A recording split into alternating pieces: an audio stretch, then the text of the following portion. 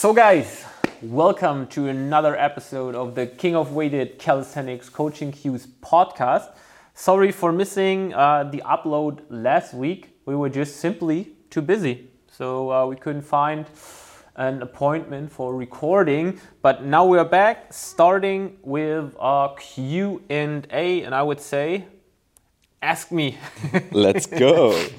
So we're starting today's podcast with a very, very simple question that we actually received many, many times already, recently especially, and that is probably something you need to answer, and that is, when is the King of Weighted Showdown Season 2? Showdown Season 2. So I think I already published a story about this. So the main problem that we are facing there is that running a season like this is very, very expensive for us, because it is very, very time consuming. So you need to calculate all the loans in it, the hours that we need to put in. You need to have a programmer that you need to pay that runs the whole back end of it. We need to organize prize monies. We need to organize everything around this, and so it's just a very pricey thing, and we haven't figured out yet how to monetize it in a way that it's worth for us to spend all that time doing it. And until we not have a reasonable concept for this, we won't run a second season. There will definitely be a second season, but there are no real plans for it. So it can be March, it can be August.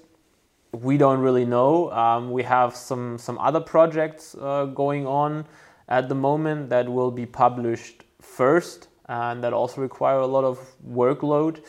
So yeah, there will be a season 2. But not in the near future, not in the next 3 months, definitely not. And yeah, if maybe you have super nice ideas how to monetize it that goes beyond let everybody pay 5 to 10 euros of fees, because that won't do it, then let me know. Just so you know, roughly season 1 was around 20,000 euros in cost. So that is what we roughly need to generate out of it. Of course, with a surplus, so it makes sense for us to do it. And if you have reasonable ideas, feel free to share it.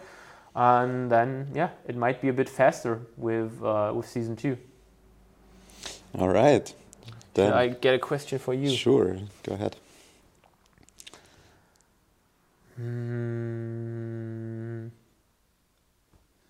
Okay, Flow Motion _ street workout asked, any experience with intermediate fasting to gain weight? So usually people ask if we have experience with intermediate fasting to lose weight, but now it's the opposite, gaining weight. Sure. First of all, I'm not a big advocate of intermediate fasting, simply because you limit the time frame where you can eat, and that is not as nice, especially for the muscle protein synthesis, since the muscle protein synthesis is constantly working, and if you don't give your body enough protein, it will take the protein off your muscles, it will break it down, and it will use it as energy. So this means you need to constantly give your body a little bit of protein. Ideally, you distribute it out over the course of the day, so roughly 4 to 5 meals would be appropriate, with a protein feeding of roughly 20 to 40 grams depending on the person. And that is already the biggest problem with intermediate fasting, because you probably eat 8 hours of a 24-hour day, and you only have those 4 to 5 possibilities during the day to give your body a little bit of protein, and therefore I would recommend to not do intermediate fasting. But if you want to do so, then just get in 3 to 4. Is actually the original idea behind it? So if you the promoters of intermediate fasting, what is the argument? I never dived into this. Why is it so popular? I never understood that. Yeah. Do you know? Me neither.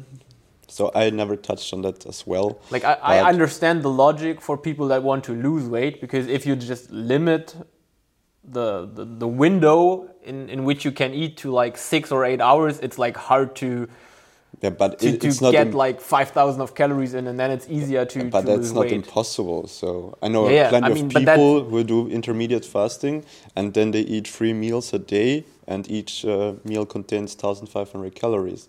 Then you will also overshoot. But like, I think that was the intention, just limiting the window of possible snacks. Exactly. And yeah, Basically, for some people that might work.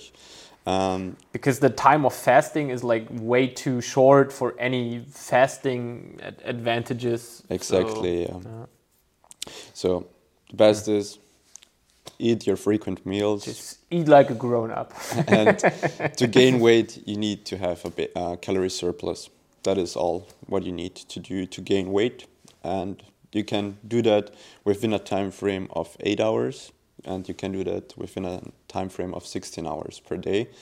And how you distribute it out throughout the day might make some differences, especially for higher level athletes, simply because due to the muscle protein synthesis and a more evenly distributed calorie.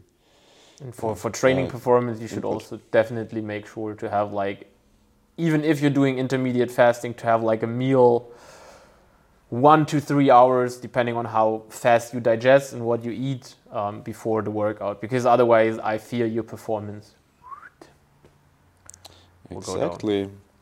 Then let's continue with the Now next. I'm hungry. Yeah, it's lunchtime. All right. So next question: how long should a hypertrophy, strength, and peaking phase be? So very big, General question. Big and general question.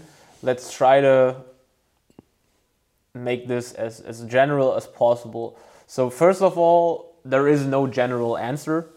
It's not like I can tell you it's always 3 months of hypertrophy followed by 2 months of strength followed by a 4-week phase of peaking. Like that won't work, because you need to take a look at the individual needs of an athlete, and of course also at the time frame that you have. So you have a different approach when someone has a competition in 3 months versus someone that has a competition in 12 months. So that is the first thing you should take a look at. How much time do you have until your next competition?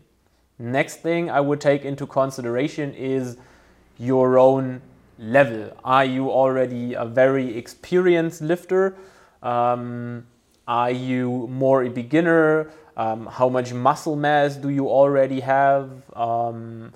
What is the weight class that you want to compete in? Because that kind of also defines if you really can have like a useful hypertrophy phase or not. So there are several factors that you need to take into consideration.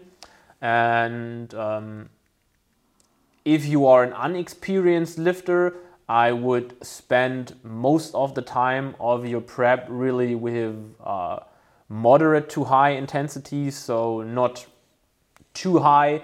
Let's say like the frame like 60 to 80%, 1 rep max roughly. Why not absolute high, like 80 plus percentages? Because with beginners, you just respond very good to those moderate intensities. That means you get the same results from moderate intensities that you would get with high intensities, while having lower risk of injury, lower fatigue, and that's just then the superior approach for you. You have probably not too good technical capabilities, which also then is something that influences the intensity that you can use in your training, because you're technically not safe. I would just not train too heavy.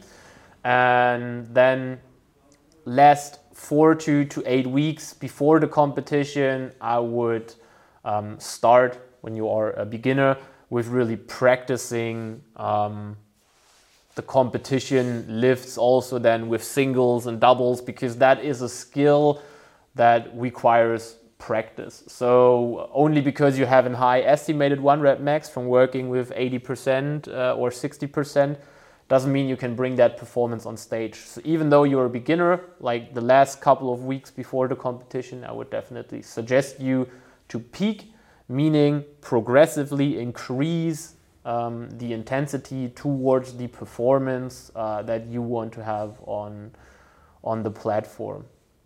I talked a lot. Maybe for intermediate to advanced lifters, you can take over. Sure. So it always highly depends on the goals of the athlete. So if we're taking elite athletes who really want to compete at a higher level or competed already, it might make sense to not go into specific phases at all, because it might be that the athlete is not prepared for certain phases. Because let's say if you have someone who trains for a 1RM competition, and during his hypertrophy phase he is training in the higher rep ranges, and that is not specific at all for his sport he is doing, because he's competing at a 1RM competition. So in that case, it might make sense to split the training not into phases like a hypertrophy, strength and peaking phase, but keeping specificity high throughout the whole season, or divide the training more into off and in season. And as there are some lifters out there who might benefit from doing singles the whole year long, so they get better at doing these, because there are some people out there who have really trouble with getting better with those higher intensities, where others are out there who have a harder time to do more reps, and therefore this might be a good idea for some people to stay in the specific kind of training throughout the whole year, simply to keep the adaptations high. And as you might spend a little longer time in a hypertrophy phase, you don't know how much the effect might be for the strength phase or the outcome of the strength phase. And I think what the absolute base of what you need to understand is that strength athletes always do strength training. So even in what you call hypertrophy phases, volume phases, off seasons, you still train very, very strength specific. So a powerlifter will never train like a bodybuilder, even though he is in a hypertrophy phase. He will still do heavy triples, heavy sets of 5, maybe heavy singles, as you say, or heavy doubles, whatever. So you always have with your competition lifts heavy work in. That's what your sport is. So a powerlifter or weighted calisthenics athlete will never be a bodybuilder for 6 months just because it's off season.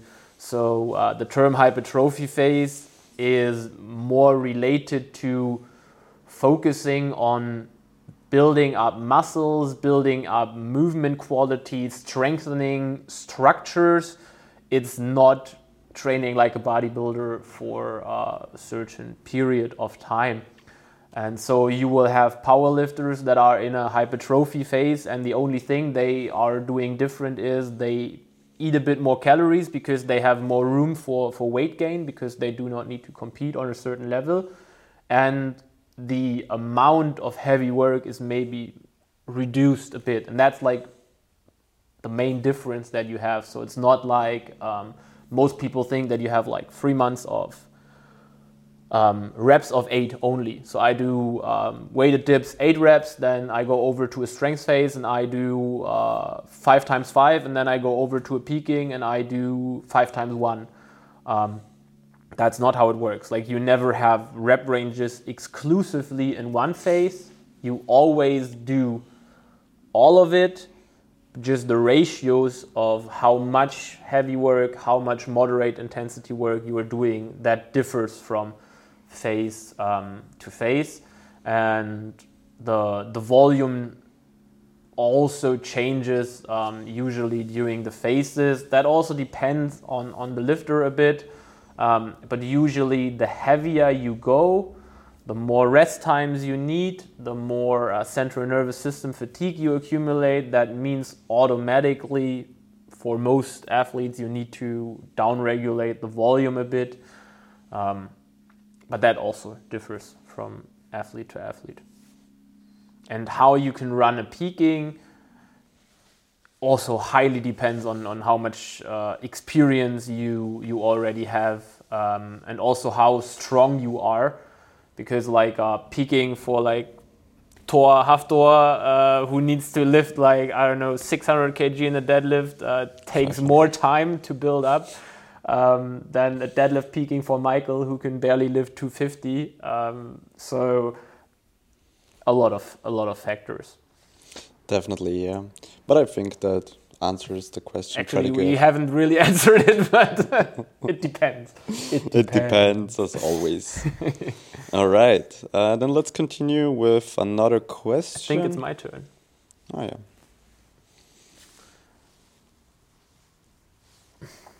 Then we have Momo Hofmeister. Antagonistic supersets effective for muscle growth. Yeah, I would say so.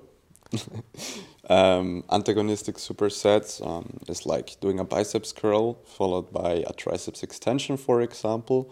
And if all the criteria are kept in mind when planning the training, like volume, intensity, frequency, and so on, it might be effective for muscle growth if you're in a calorie surplus. Maybe adding why it has the, how do you say Ruf haben in English? Why it's been thought to be very effective for muscle growth is because you just can do more training in less total time.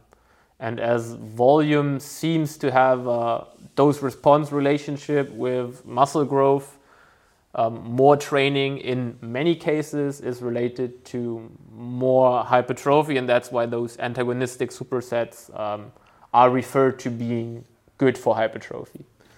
But if you are in a caloric deficit, you're not training it to failure, and your technique is shit, and the training doesn't arrive in the muscles that you want to train, then also antagonistic supersets won't grow your muscles. So in the end, it all comes down to eating enough and training intense enough. Right. Awesome. Then, next up, Jonas Mees. Ever talked of using velocity failure in training, or is it overkill? We talked about this before, and I have literally zero experience with velocity-based training. I haven't had the time yet to dig into it. As far as I know, there are also no references for weighted calisthenics yet. So you would need to do all the transfer work from powerlifting, looking at these numbers, trying to transfer it to weighted. So for now, I'm have really just the bare minimum of knowledge about it. Yeah. But you can adapt your intensity to be kind of a velocity stop.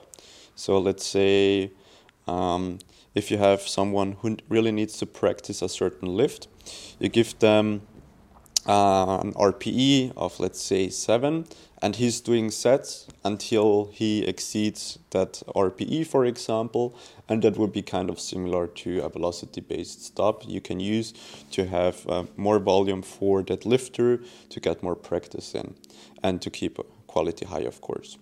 But there are also several other things on how you can go about such a thing.